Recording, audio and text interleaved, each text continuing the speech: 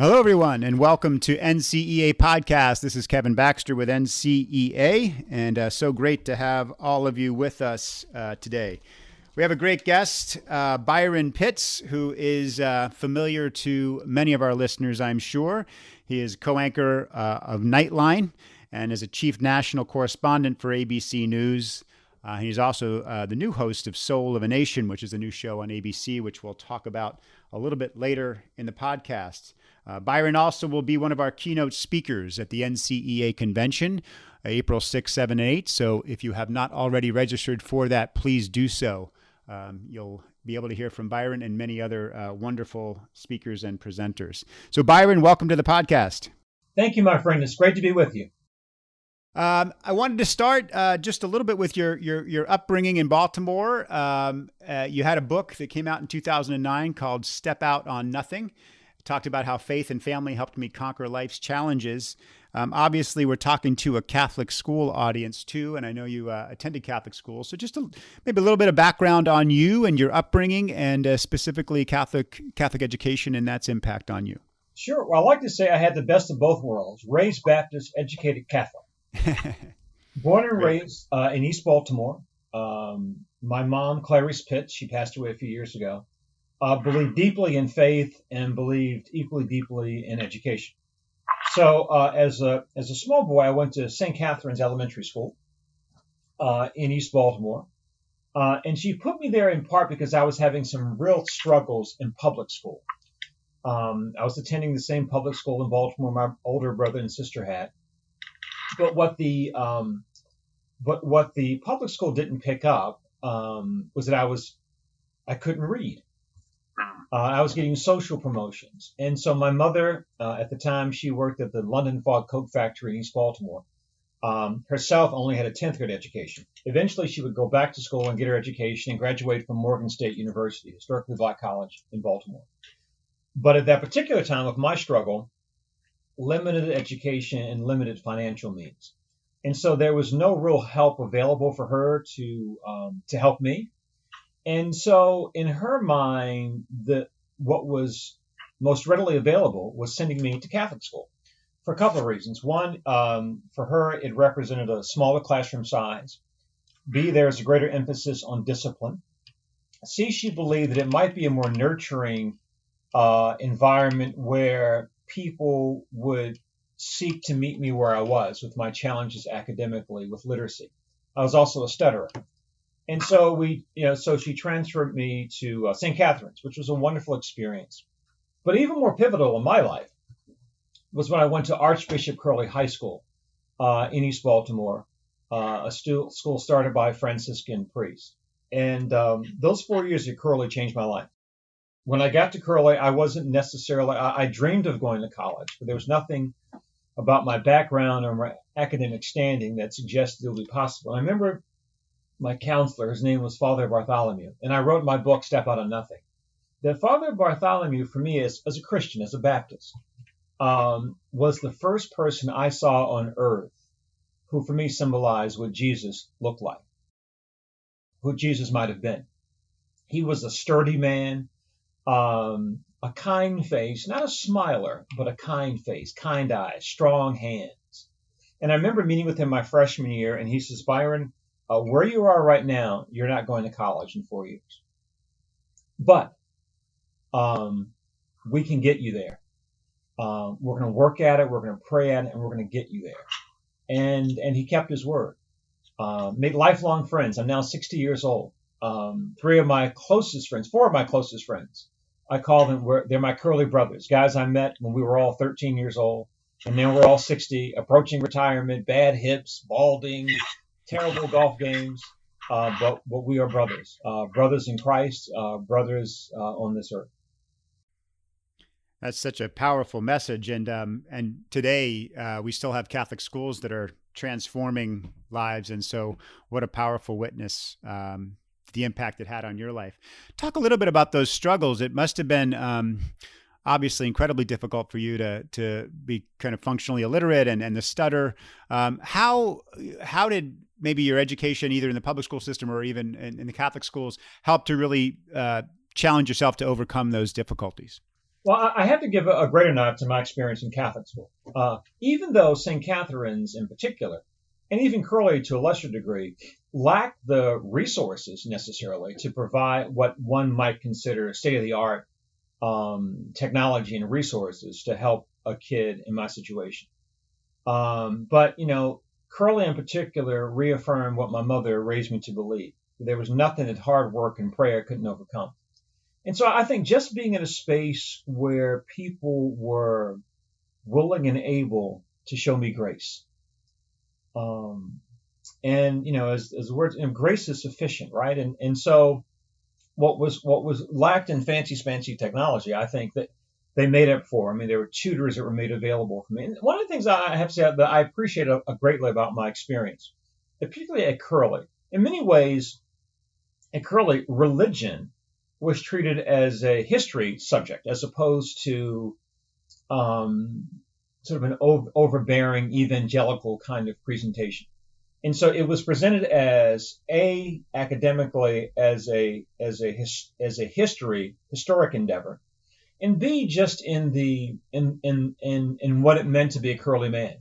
There was less day-to-day conversation about what it meant to be Catholic, but there was constant conversation about what it meant to be a good man, what it meant to be the fundamental values of Franciscans, what the importance of being of service, and so I think that certainly those values reinforce what my mother was teaching me at home.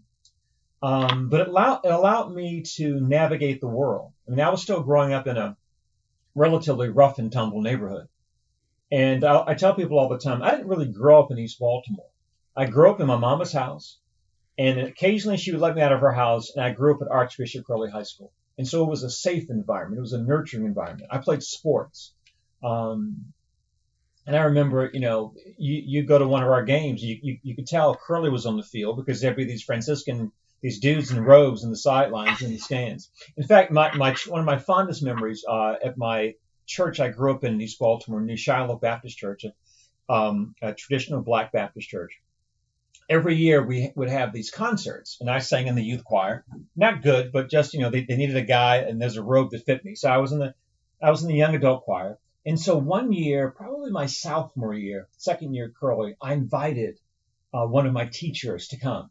Curly's in East Baltimore, New Shiloh's in West Baltimore. Curly at that time was still in a predominantly white neighborhood.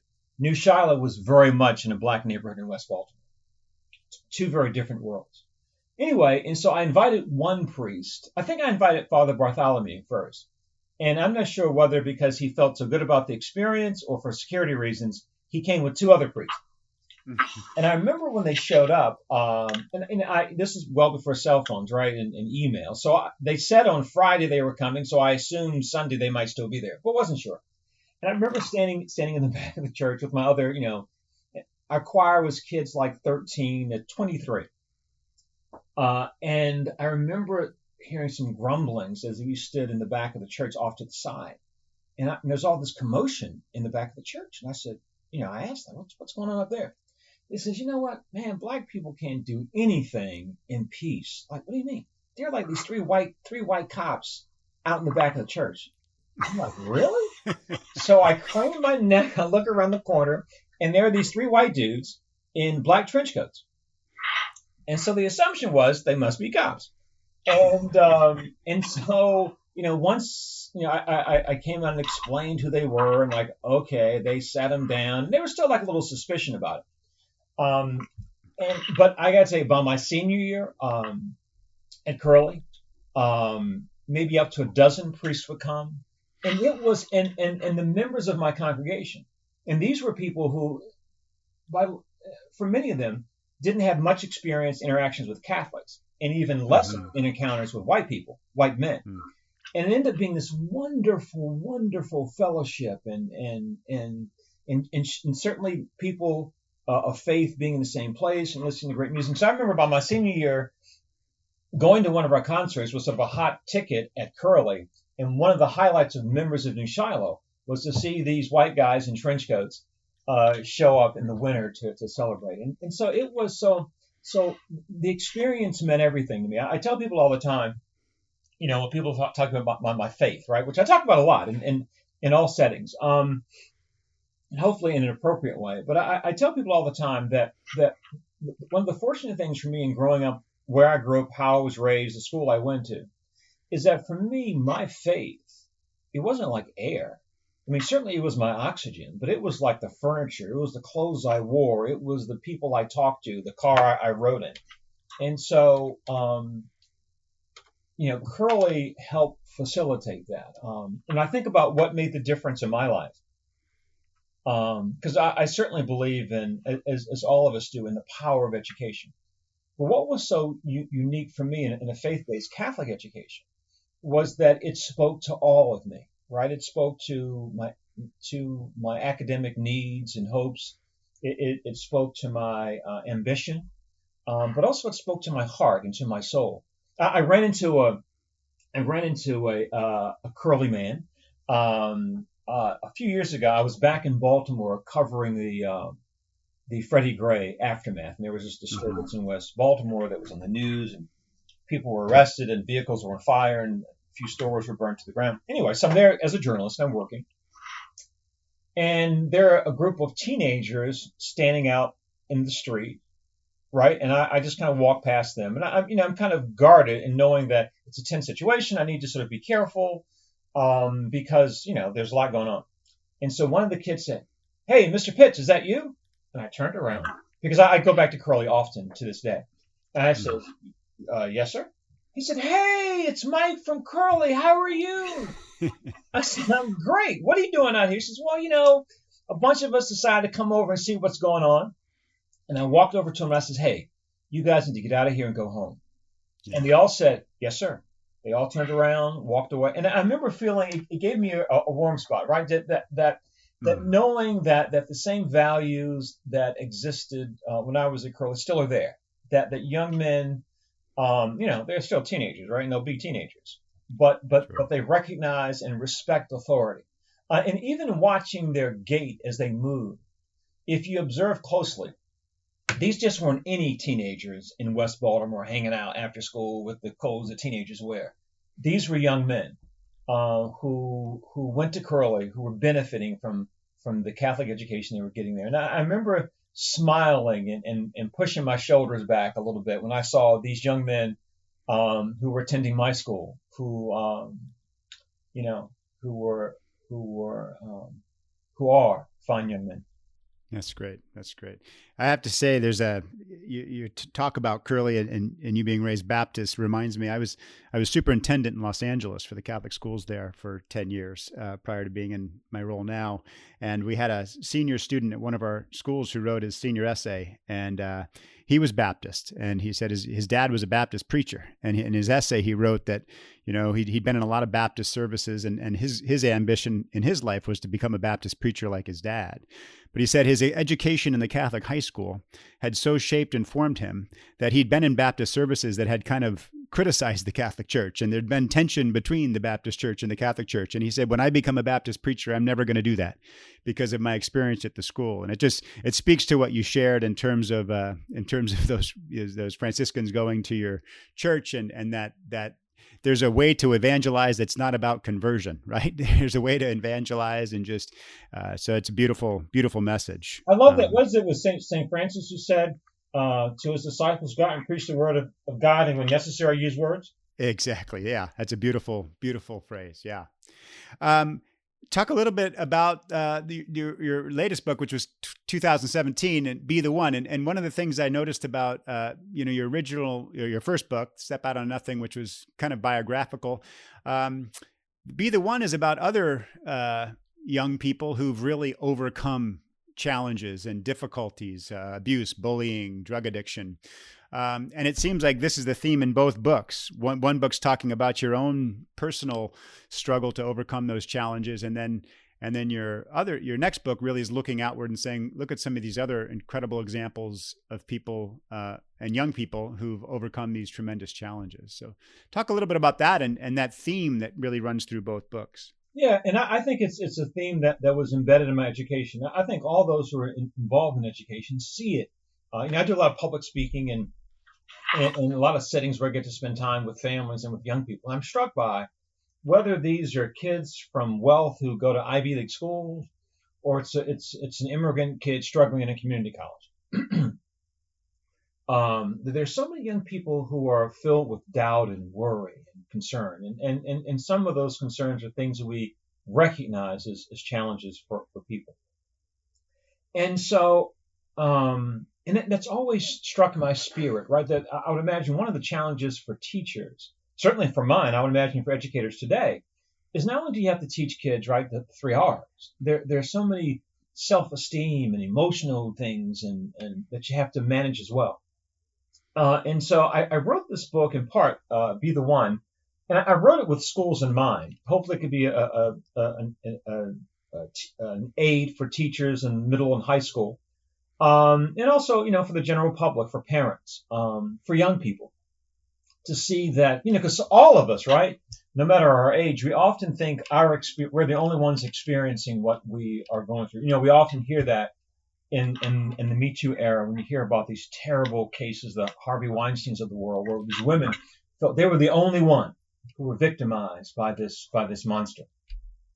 And what I've learned over the years is that many people in many lanes, in particular young people, students, feel like they're the only ones experiencing what they experience. And so I wrote Be the One to give these examples of young people I've met around the world who had overcome real hardship. And the one thing they all had in common is that they all at some point made the choice to advocate for themselves.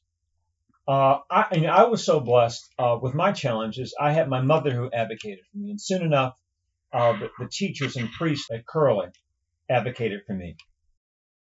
The one thing I was just going to, and you can go wherever you'd like with it, but I was really touched by the story you did on Evansville and Benjamin Gaines, who was 98 years old.